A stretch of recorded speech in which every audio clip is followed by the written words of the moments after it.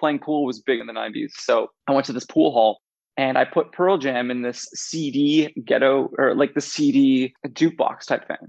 And I played Pearl Jam, and one guy came up to me. He's like, "Oh, good choice." And I'm like, "Thanks." We started talking, and he was in a band and I was in a band, and we started talking, and he's like, "Look, I'm looking for a guitar player and a drummer." So I said, "I know a great drummer. We would love to audition." We ended up auditioning. And the band that I was auditioning for, they were much older. They were all in university, a much more experience than I had. But he gave me a tape to learn, and I learned the songs as best I could, went to the audition, and we both got the part. It's not a straight line. I'm Jordan Harding, and welcome to the podcast. We're about to learn how people like you and I overcome career setbacks, pivot, reinvent themselves, and find work that aligns with their top strengths. Let's dig in together as we learn how these incredible people become the best version of themselves. All right. So Andre Caden Black, thanks for joining the It's Not a Straight Line podcast. It's a pleasure to have you. For those that don't know, Andre is an executive producer. He's been in the music industry for 20 years as an artist, a touring musician, a songwriter, and now in the role of executive producer. He's toured with the likes of One Republic, Alicia Keys, and Jason Mraz. He's worked alongside countless touring artists like Fifi Dobson, Francesco Yates, Walk Off the Earth, and so many others. You live about 13 floors above me in this beautiful building that we're now locked down in. Thanks for being here, Andre. Well, thanks for having me. So, Andre, I'm really interested. What did you think you wanted to do as a career when you were a teen? If you think back, and maybe what type of student were you? Yeah, honestly, I already knew I wanted to be in the music industry as a teen, even before a teen.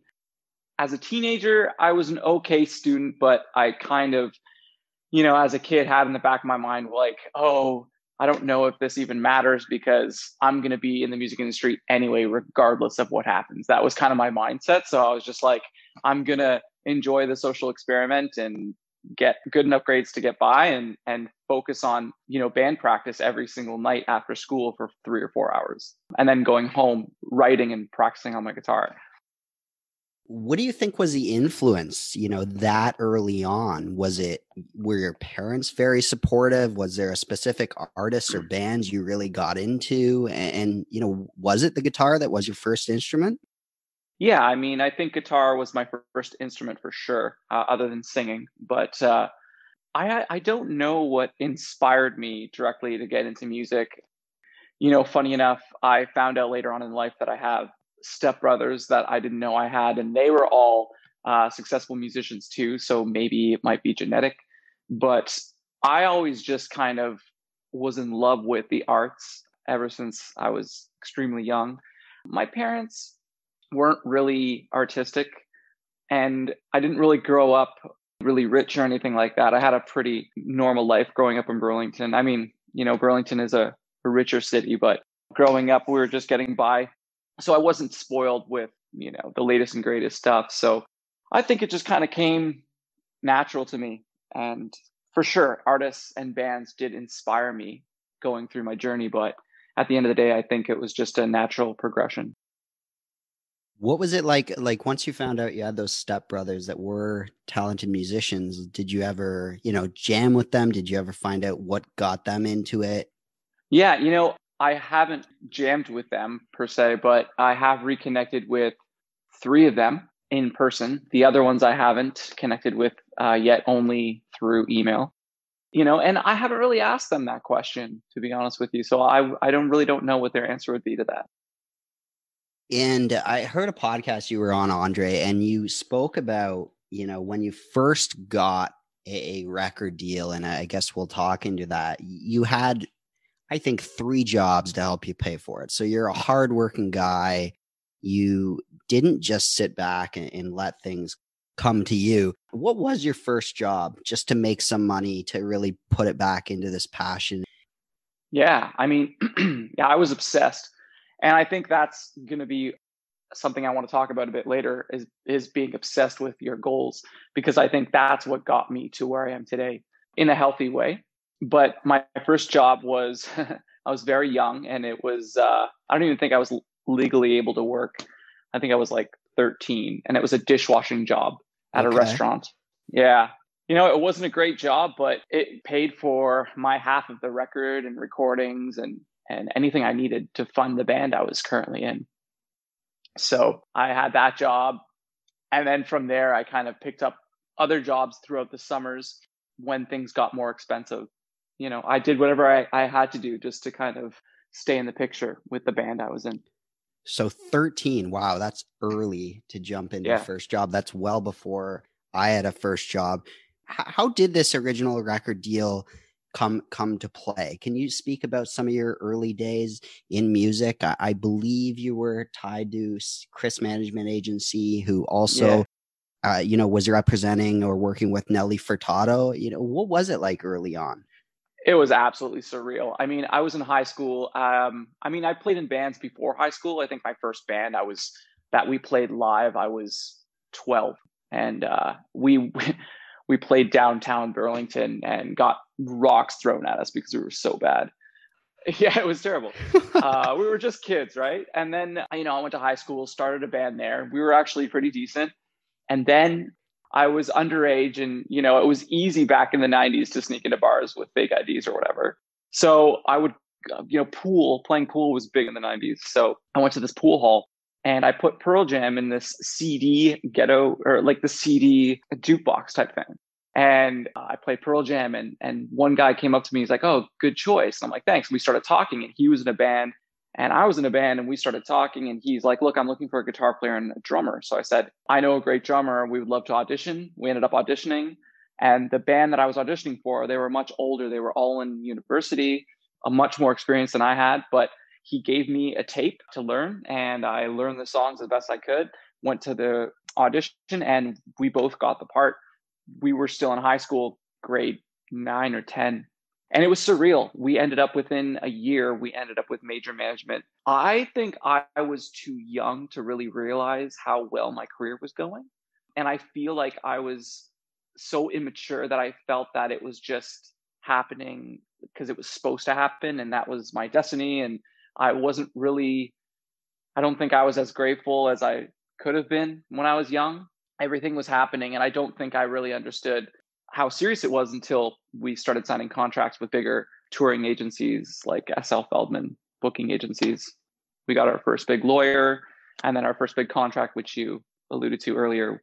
So it was a lot of work. It was about 3 years until we ended up signing a big deal, and the band ended up breaking up after the deal was signed with LA Reid. They signed with BMG Arista when it existed. But everything we worked for ended up just ending shortly after in 2001. So you're a grade 9, grade 10 kid. You auditioned for this role, and if I'm hearing you right, it's with people that were at the time in college. Is that right? Or university? Yeah. Like Yep. much Yep. older. You get Yep. the role. It's hard for you to even fathom, what's going on. I guess first, who is guiding you in terms of the business aspect of music? Because it's very complicated. There's all these deals taking place. You can get locked into record label deals with the wrong people, and we can get into that. You can set up with the wrong management. How are you making those decisions? First of all, I wasn't really making much of the decisions when I was young. It was all the singer. He was pretty much taking control of the band. He was a very smart guy. He's now doing a project called Ocean Ship. His name's Brad Lyons, and he was, I think he was in medical school at the time, or he was in kinesiology. He was very athletic, and he was also a model. So he's one of those multi-talented people. I think we just kind of used our gut instinct, and there's no right or wrong way in the music industry. And that's the craziest part. So it's not like, okay, I want to become a doctor, so these are the list of things to do. If you accomplish those, you'll get a piece of paper saying that you're a doctor. It's not like that in the music industry. There is no, like the podcast, there's no straight line. And you just kind of have to trial and error and hope that the relationships you make are strong enough to get you to that next level. I think it's the most competitive industry presently right now. Now that we have computers and Pro Tools, anyone can kind of record a record. So it was just gut instinct at that time and trust. And we kind of just fell into the right deals. That's great. And it's good that you did go on, on gut. But what did it feel like in 2001 when the band broke up? Were you young enough that it kind of just brushed off your shoulder, or was that maybe the first major setback you had in the industry? I was destroyed. Like, it was not, I didn't know what to do. I mean, the band was pretty much in shambles before the deal. There were too many egos. I think we all hated each other by the end of it. It wasn't healthy. And yeah, I was devastated. I didn't know what I was going to do. I had to take time off of high school to tour the country with other major label bands. It was just surreal, and it all just ended. And I'm 20 years old, not knowing what I'm going to do. So yeah, it was completely frightening for me. So I just kind of started writing, and I started recording my own stuff. And one thing led to another, and I started new bands moving forward. And, the story goes on, kind of thing. You went from starting, and you really probably had to push yourself to start writing and doing things on your own, and then forming other bands. And then you toured. And I think the first time I met you, you told me you toured throughout Asia, I believe it is. And Yep. I'm sure you toured all over. And then you kind of decided that wasn't right for you, or the direction you wanted to go in. So maybe could you explain a little bit about your path that way and what you learned about yourself in order to make those decisions? Sure. Yeah. So, my career all started, after speaking about the first band, I ended up starting a couple other bands. One of them got a deal in Asia, like you mentioned, and felt like that was my second opportunity to really kind of make a good run in making a career in the music industry, because I was still working a couple part-time jobs at the time. So we ended up getting a record deal in Asia. We toured Asia for a couple of years. It was amazing. I played shows bigger than I'd ever imagined playing. After that band ended up splitting, I ended up getting a phone call from one of my mentors at Chris Smith Management, and they were looking for a musical director for Fifi Dobson's new record that she was coming out with. So I accepted the position, and I started playing with Fifi's band, and that was really fun. We did some cool shows, we did some touring, and at that point, I felt like I was constantly on the road, and I really just wanted to kind of change gears. So I ended up chatting with my mentor, and he placed me in the songwriting and development section of Chris Smith Management's label 21 Entertainment. So I started working with their artists from a songwriting level and a development level.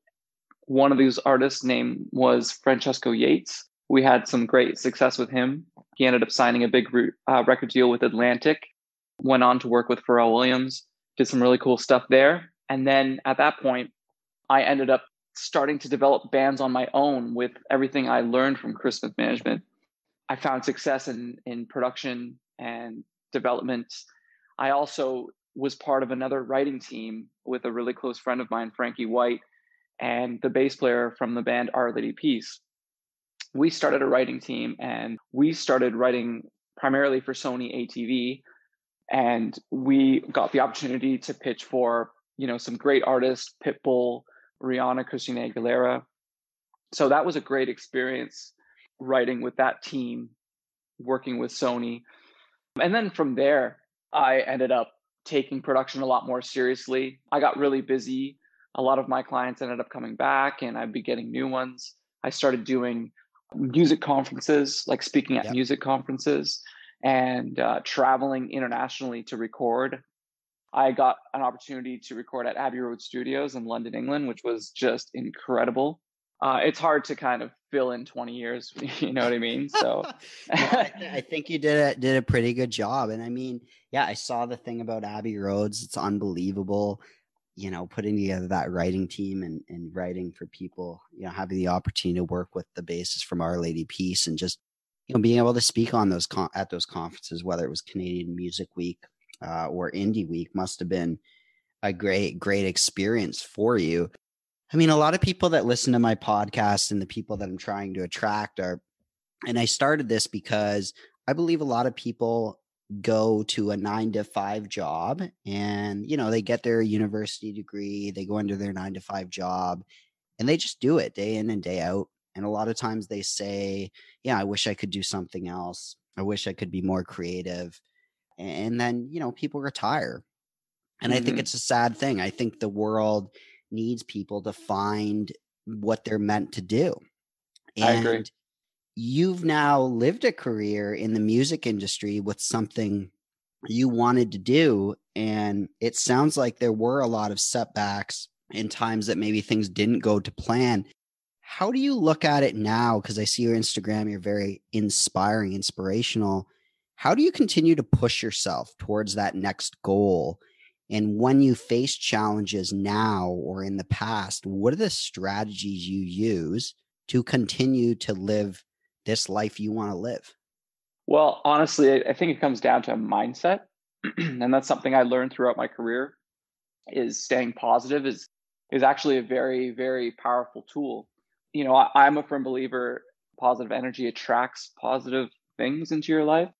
At the end of the day, I think a lot of meditation is good and staying grounded because I grew up through my 20s with an ego and I don't think that really supported me. And looking back, if I could change it, I would. But on the other hand, I did learn a lot of my lessons, and it made me who I am today.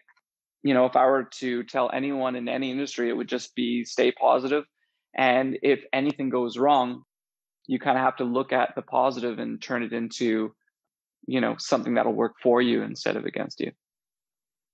How did you come across learning that staying grounded and maybe tempering your ego was something you had to do? Because I imagine, you mentioned in Asia playing in front of big crowds. Like how big of crowds were you playing in front of?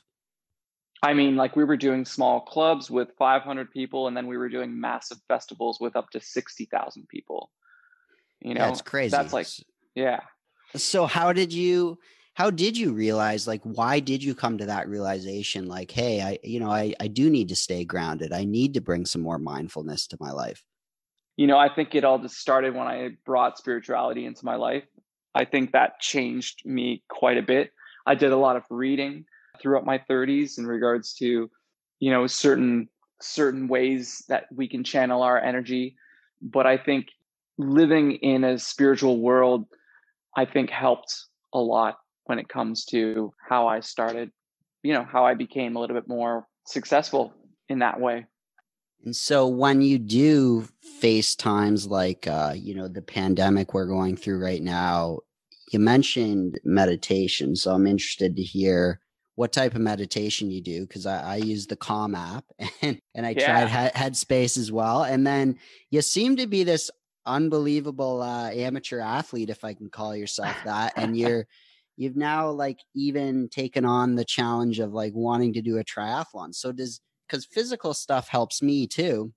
Does that really, like, what are some of the things you do to keep yourself mentally and physically in shape aside from the spirituality? Yeah, I'm big in working out. I've always have been going to the gym. I used to love lifting weights and doing a little bit of cardio, but since this pandemic hit, gyms have been closed, which forced me to go outside and work out. And that's when everything kind of changed for me. I started running longer distances outside. I started taking my bike out a bit more and taking advantage of the summer. And I think that's what got me into triathlon, which is now a pretty big part of my life. And things like endurance sports like running and cycling, when you're running a half marathon, I feel like right after you're done, it kind of just clears your mind and it just kind of it's almost like a reset button. So it makes me feel good. That's why I do it. So what made you take on such a big challenge? And did you already know you were athletic and you're like, this is a goal I want to go for? Or are you the type of guy that likes to set a goal that high? A little bit of both. And I think the reason I started triathlon sports was because of the lack of work I had during the pandemic. So, on a typical year, I'd be producing anywhere from 15 to 20 records, 25 records, and I would constantly be busy with podcasts, interviews. But this year was different. And I'm wired to hit goals. So I needed to accomplish something. So I found myself in sport, started writing down my times and trying to beat them, and started doing research on how to get better and change my diet. I dropped weight massively. I was 185 pounds of mostly muscle in February, and I currently weigh 134 pounds. I leaned out. Unbelievable. About 60 pounds I lost in 5 months of just eating and training. So yeah, I think it all came down to just goals. I needed some goals in my life. And Andre, with the triathlon, I noticed that you've got this amazing bike. I think I saw on Instagram that you invested in. You invested in some things to help you be more physically fit and try to hit this goal. And you also early in your music career had those 3 jobs. And you might want to touch on, how you felt the need to invest money into that record deal. And I've heard you also advise artists to, don't sit back, like invest in yourself. Why do you take that approach? Do you truly believe in just investing in yourself to become better? Yeah, 100%. I believe in investing in yourself 100%. I'm one of those people as well. Like when I go into something, I go into it 100%. Like I dive in.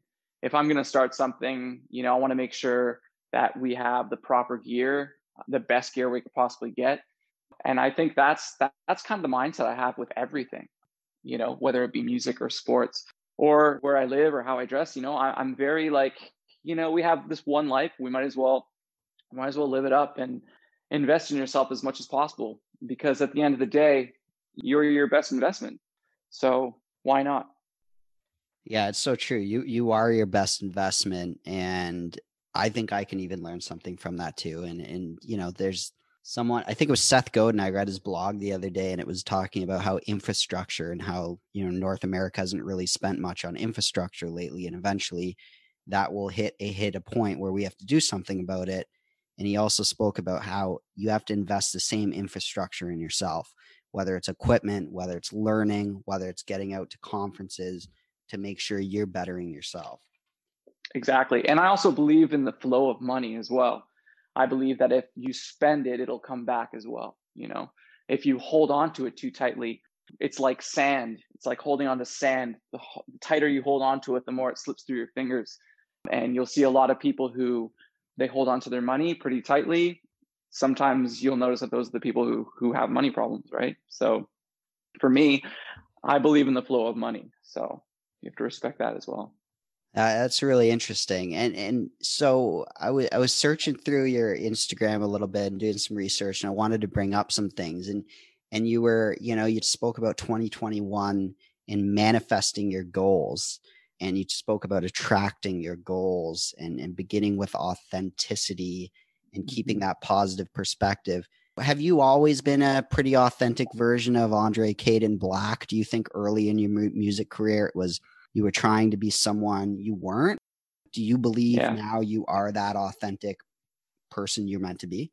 Yeah, I feel like it's constantly growth. Like there's growth constantly happening. And I completely feel like I was not my authentic self in my early years, 100%. I just had so much ego, I guess playing in bands and not having the right guidance as a kid. And a lot of it got to my head. And, you get a rude awakening. And I think it all started to change into my late 20s, early 30s even. And even throughout my 30s to today, I feel like a totally different person than I was 5-10 years ago. So, and again, there's constant growth, which I think is really, really important. And is some of that rude awakening or some of the things you've experienced something you speak openly about? Was it kind of one thing that happened, or is it something you'd rather not go into? No, it was nothing specific that happened. It was just a course of events over time and just understanding the music industry. I see a lot of artists that are just starting out, and a lot of them they have a lot to learn, and there's a lot of ego out there as well. It's not as bad as it used to be, but I think in the industry is lightened up a little bit, but you still see it out there. And I think it just comes down to having experience in the industry and just like you mentioned before, failing and then getting up, trying it again, failing, getting up, trying again, and just respecting the path and the journey. And do you think you've grown to be completely okay with that failure? Because you said when you go after a goal, you set it high and you're going to go after it. And you've got to know that, sometimes you aren't going to hit that goal. But is it something you're comfortable with now and you just, you learn and roll with it? Yeah, absolutely. Like at the end of the day, I just want to be happy. And I think for me, that's what success is. I don't think that's what I defined success as when I was younger. I think it was just monetary and how well can I do in this industry from a fame standpoint as well. So, I think that's all changed throughout the years. I mean, it might be easier said than done now that I'm making a good living in the industry. But at the end of the day, for me, I'm not chasing anything other than happiness at this point. That's huge. That's huge. And, if we can go back to just music industry specifically, I'm really interested. Is there one or two times throughout your career where you've just been blown away and you're like on stage with someone and you're like, holy shit, this is incredible? Or you met someone you were a huge fan of, or, what are one or two of those stories that you might have? Oh man. I mean, Abbey Road was a pretty crazy experience. I'll tell you that. I was pretty humbled working out of that studio. Not many people get to work out of there. But, as far as meeting someone that kind of blew my mind, it's hard to kind of pick anyone off the top of my head, but I feel like I get inspired. I've been inspired. Yeah. And maybe the question is, who inspires you now, whether it's somebody you've met or whether it's a mentor you haven't even met? Is there a podcast or a book that recently has inspired a few changes in your life or a few changes in how you approach your career? It's funny. I get really inspired by athletes, even as a kid. Yeah, like Kobe Bryant was a huge inspiration. I'm a big basketball fan. Kobe Bryant was a big inspiration growing up. Currently, LeBron is still an inspiration. And now that I'm getting into triathlon, a lot of triathletes are really inspiring to me, like Cody Beals. He's Canadian. He's won Ironman a few times. Lionel Sanders from Windsor, super inspiring. So I find inspiration in a lot of athletics. Same with a few authors here and there. I find inspiration in my friends. A lot of people who I surround myself inspire me. And is there, aside from being on this podcast, do you listen to any podcasts? Are you into that? Are you into audiobooks at all? Yeah, I listen to podcasts for sure. I listen to a lot of triathlon podcasts. Nice.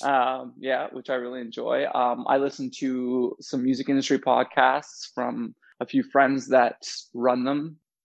I know Rick Barker is a good friend of mine out of Nashville. He's got a great podcast called the Music Industry Blueprint. I would suggest if you're in the music industry to check that out.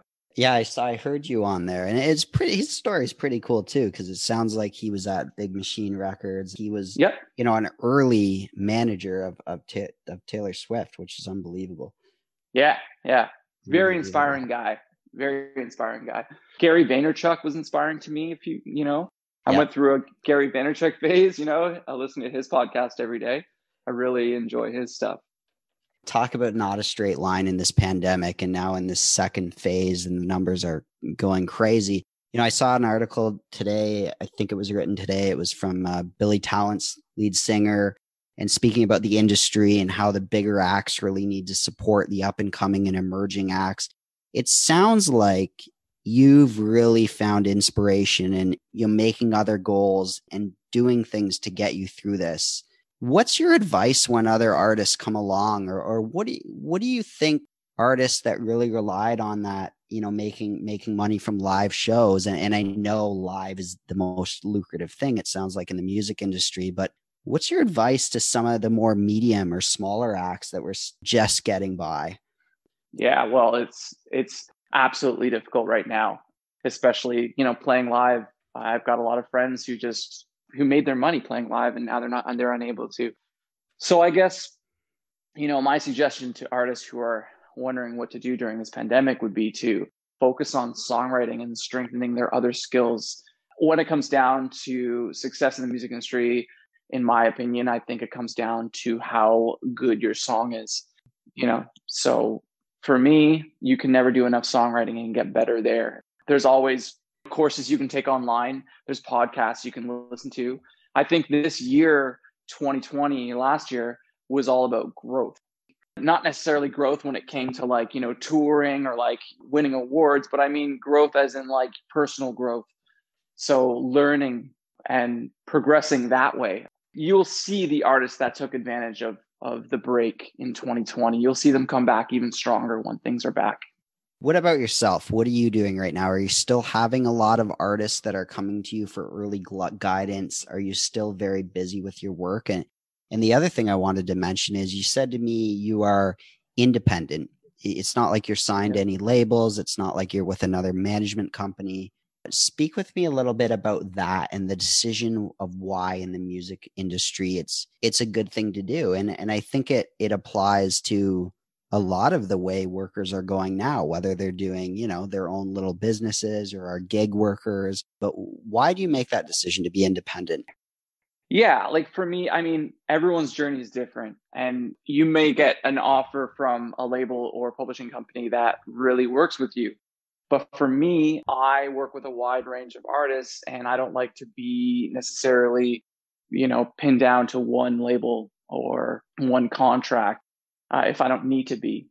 So again, if the right deal came along, I might look at it and consider it. But I don't think I think getting a record deal in our new age is overrated. I think too many bands are too focused on that when they should be focused on just being the best they can possibly be.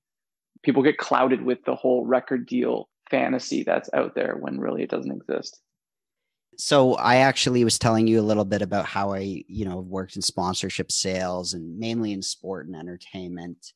But I did work with a few young artists before, and that's where I actually met Matt Anthony, who, shout out to him, was the one that introduced you and I.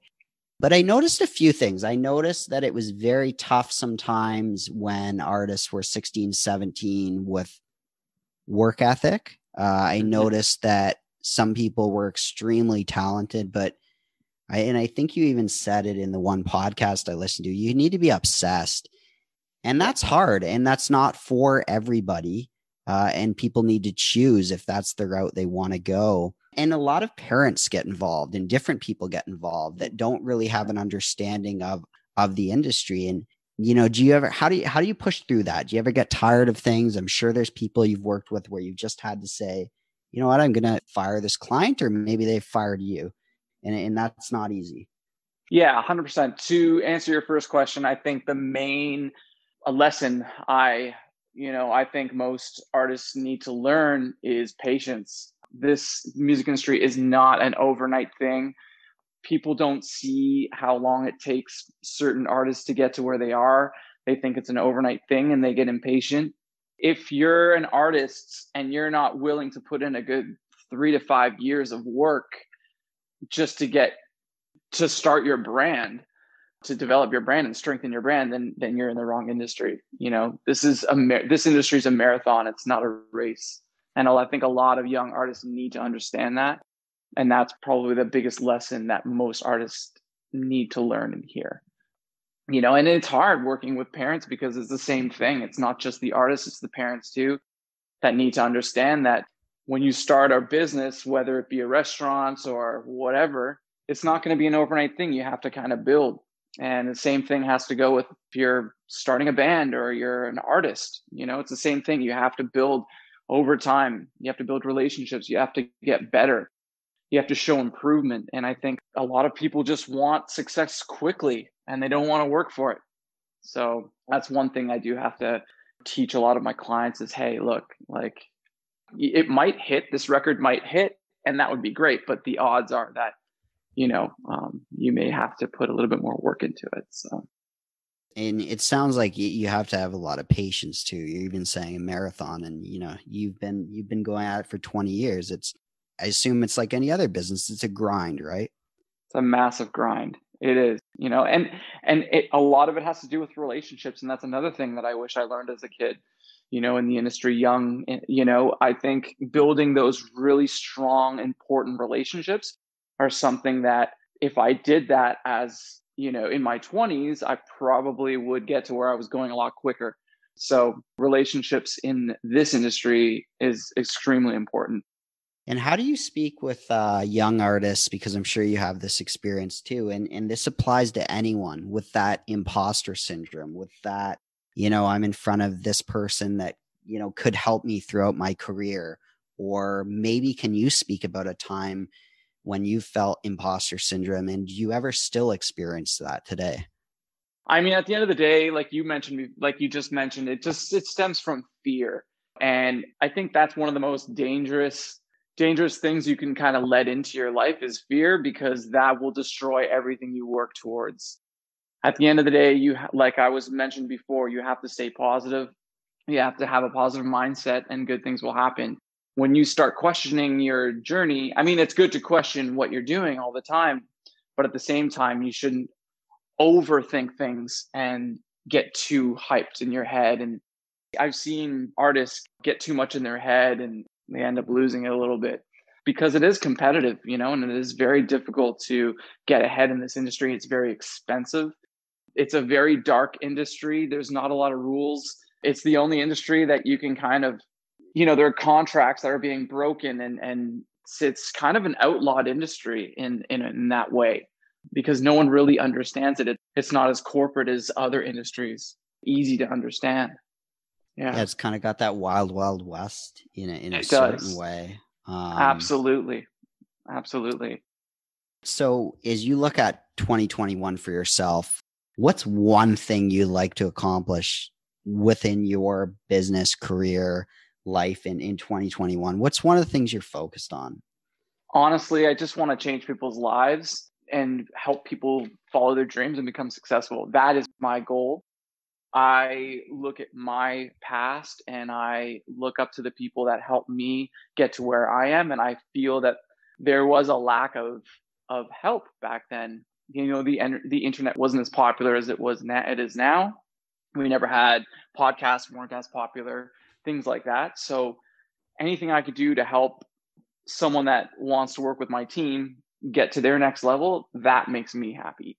Like when I work with an artist, produce a record, and that record gets 500,000 streams on Spotify and it's their first single, to me, like, I think that's major success. And to see them get happy with that, that really kind of changes your life. You know what I mean? And that's kind of why I do what I do, is just to bring joy to people's lives when it comes to their goals. So to answer your question, 2021, I just want to keep doing that and see where it takes me at the end of the day. I don't know how the music industry is going to change in the next 2 years, but I know it will, because this pandemic has really kind of shown everybody that sometimes we have to kind of take a step back and assess situations and make tough decisions when it comes to your career. If I'm a young artist sitting here, like, who is the right client for you, Andre? If somebody's sitting and listening to this and they're an artist, do you normally work with people that are kind of a little more established in their music career? Is it someone at the very beginning? Like who do you work with? Yeah, it's a little bit of both, but at the end of the day, for me, I need to work with someone who has work ethic. Yep. And who is serious. Work will outlast talent every single day. So, it's important for me to work with someone that has talent as well. But if they have talent and no work ethic, it's not going to work. If they have work ethic, but they can improve from a performance standpoint, or we can help with that. You know what I mean? It's easier teaching someone to sing well than it is teaching someone to reply to every single Instagram comment on their page. You know what I mean? So, well, and I think I think hard work always trumps, well, you have to have talent, but hard work's something you need to go along with it. If somebody's looking to connect with you, like, what are the places people should follow you on? Like, how do you like to interact with people? Yeah, I mean, Instagram is probably number one right now, just at Andre Caden Black. And you can check out my website also, andrecadenblack.com. You can contact me either way. But I think at the end of the day, like, do you think work ethic is born, or do you think it's something that people learn? I think it's a little bit of both. I think you need that drive and grit, but I think over time you can learn to, hustle a bit more, and you have to have the right influences around you. Yeah. I agree. What do you think? I think you're right. I mean, a part of me feels like you're born with it because, I have met a lot of different types of people out there, and the ones that are really, really hungry, seems like they're hungry for everything in their life. And the ones that aren't just seem like that's just the type of person they are, whether it was their upbringing or genetics or whatever it is. But I just find that extremely interesting when it comes down to this conversation. So I think it's really interesting too. And I think another thing I found interesting is you said that artists should spend about, an hour a day on their social. That takes work ethic too. It also takes not caring what someone else will think all the time. And maybe that takes time to develop. If anyone looks at Andre's Instagram, you can tell you work out, man. You got your body you're showing off there. And you don't seem shy about that. In any industry now, social plays such a big part, right? Even with what I'm doing on this podcast, and admittedly, I need to get better at it. How do you discipline yourself to be like, all right, I'm going to put out good content, not going to care what people think. I'm going to put together that content calendar, because I assume you work with artists on that all the time. Yeah, I do. Man, it just comes down to habit, and it comes down to mindset. And again, from the beginning of our conversation, if you can just change your mindset, it changes everything. It changes, it's like brushing your teeth. A lot of people don't floss, it's just start doing it, and it just becomes part of your routine, and you just have to kind of start. And a lot of people just, they don't, whether it be fear or laziness or whatever it is. I think it's, at the end of the day, you just kind of have to put your foot forward and keep walking.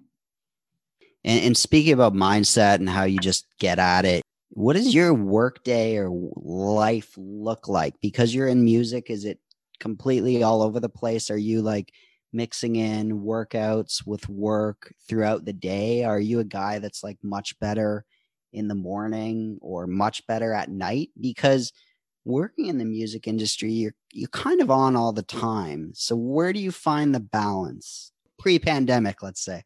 Yeah, pre-pandemic for sure.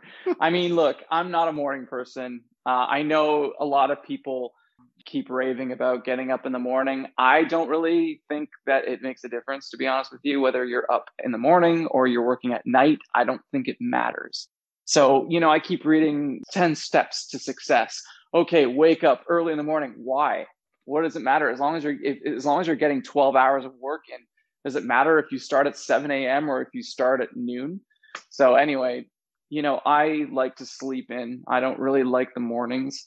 I don't book any of my sessions early in the morning unless I have to. But that being said, I do make sure that I put in my hours. So if I'm starting at noon, some days I go till like 1 o'clock, 2 o'clock in the morning. Again, it all depends on the schedule. But yeah, I mean, pre-COVID, I'm usually running around, whether it be podcasts or interviews or helping an artist with their factor grants or in the studio writing or whatever it may be. My schedule is usually all over the place. This is no standard Monday to Friday type thing. And sometimes I won't work for 3 days, and sometimes I'll work, 12, 13 hours for 3 days straight. So it's very, timing is very erratic in that way. And I guess that fits your lifestyle, right? Because that's probably the way you've always been. Or do you sometimes wish, like, I do wish I had like a bit of a Monday to Friday more routine, or do you like having it the way you do? No, I like my work this way. I bring routine into my athletics, so that's kind of the routine I stick with, which is fine. But I like work to be kind of like all over the place. I like I like not knowing what's coming next. It's more exciting that way. So and you're also a bit of a basketball guy. I think you're a big basketball fan. You gotta eventually find your way onto the Bill Simmons podcast. I don't know if you listen to I them. do. Yes. Oh yeah, man, he's great. Oh, I listen to him from time to time. Yeah, absolutely. And Undisputed, I listen to that podcast all the time too, which is really funny. Yeah. When it comes down to it, I love the game of basketball. I'm really into my athletics, my triathlon goals, and I'm big into health and wellness and dieting and focusing on that kind of stuff. I've done a ton of research, and I feel like I'm very different than a lot of people. I do a lot of fasting. I think fasting is extremely healthy. For me, it's helped a lot. I only eat one meal a day, which helps me at work. So I don't have to, I'm never really hungry during the day. I don't have Wow. constant cravings. I don't have to break for lunch or anything like that. I eat around 11 o'clock at night. I have a salad and a couple of protein shakes, and that usually does me, So, Wow. In terms of it's not a straight line or your career in life, is there anything we didn't touch on that you'd like to touch on that you think could be, impactful for people within the music industry or just people like myself, just working in different industries or going through different life struggles as we know it and coming out on the other side? yeah, the only thing I'd like to say is at the end of the day, you really have to become obsessed with your goals, especially in a competitive market like this. And you have to stay positive, and you have to understand that this is a long, long road to success, and you have to be committed. So, you have to be doing it for the right reasons. Otherwise, you're just going to get into a lot of debt, and you're not going to be happy with the outcome. So, And how do you set your goals? Are you a big believer in do you use a vision board? Do you just write things down? Do you do these at the beginning of January 1, or do you do these consistently throughout the year? How do you keep track of your goals? I actually write them down, which is really important. I also do a lot of visuals. So I'll just kind of feel like the goal is going to happen. I kind of just visualize me actually doing that. So for instance, if I want to finish an Ironman, I'll visualize myself running through the finish line. You know what I mean? I'll just kind of visualize it. Or if I want to accomplish something, I'll just visualize it. Another thing too that I practice is every full moon, I also try to write down my goals, because I feel like people used to do that. A lot of the times during a full moon, I think it's important to kind of write down your goals and, manifest. I feel like that's when the energy's at its best, and you can really kind of, in a spiritual sense, make some strides that way. That's interesting. I never thought about that on a full moon. Now, when you say you write them down, do you do it in a notebook on your phone? Are you more of a digital guy, or do you like to do the pen and paper? No, you have to write it down physically. I think, yeah, you have to write it down. In our condo, I don't know if you have those sliding doors. Yes, I do. But if you get, we have these sliding doors for the listeners, and you can kind of get dry erase markers and just write on the doors. So I kind of write my goals on my door, and I kind of, every time I wake up, I see them. So it's the first thing I see before I walk out into my kitchen. So, it's like that story with Jim Carrey, how he wrote himself a check for $1 million or whatever it was, and he put it on his corkboard, and he'd look at it every single day, and lo and behold. Yeah, I love that story.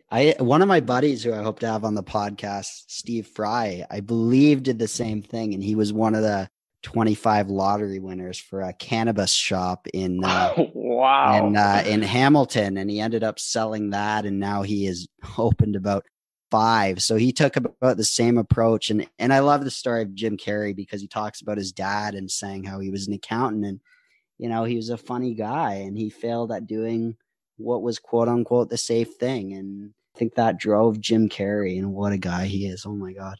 Oh, amazing. From Burlington. So that's right. Oddly enough. Andre, thanks so much for doing this. I really hope we get the chance to hang out in person soon. I'd love to hear more of your stories about the music industry, and I'm sure we can shoot the shit about the Raptors and basketball and everything else. And thanks for doing this, man. You're a great guy for doing it and giving some people some advice. And I hope that help some people accomplish their dreams. And when do you hope to run that Ironman? Well, now with COVID kind of pushing everything, I'm hoping registration hasn't even opened for any races yet. So I'm just kind of waiting, for these races to start. But I'm hoping I can do probably a half Ironman I'd like to do this year, and then full Ironman next year. Amazing. I'll be rooting for you. And if anyone wants to find Andre, find him on Instagram. And thanks again. And let's connect soon, man. Thanks so much, Jordan. Have a great day. There you have it. Thanks for checking out It's Not a Straight Line. If you enjoyed this episode, please subscribe on Apple Podcasts, follow on Spotify, and if you can, leave me a review, provide me some feedback, and I wish you all the best as you find your way in your career and life.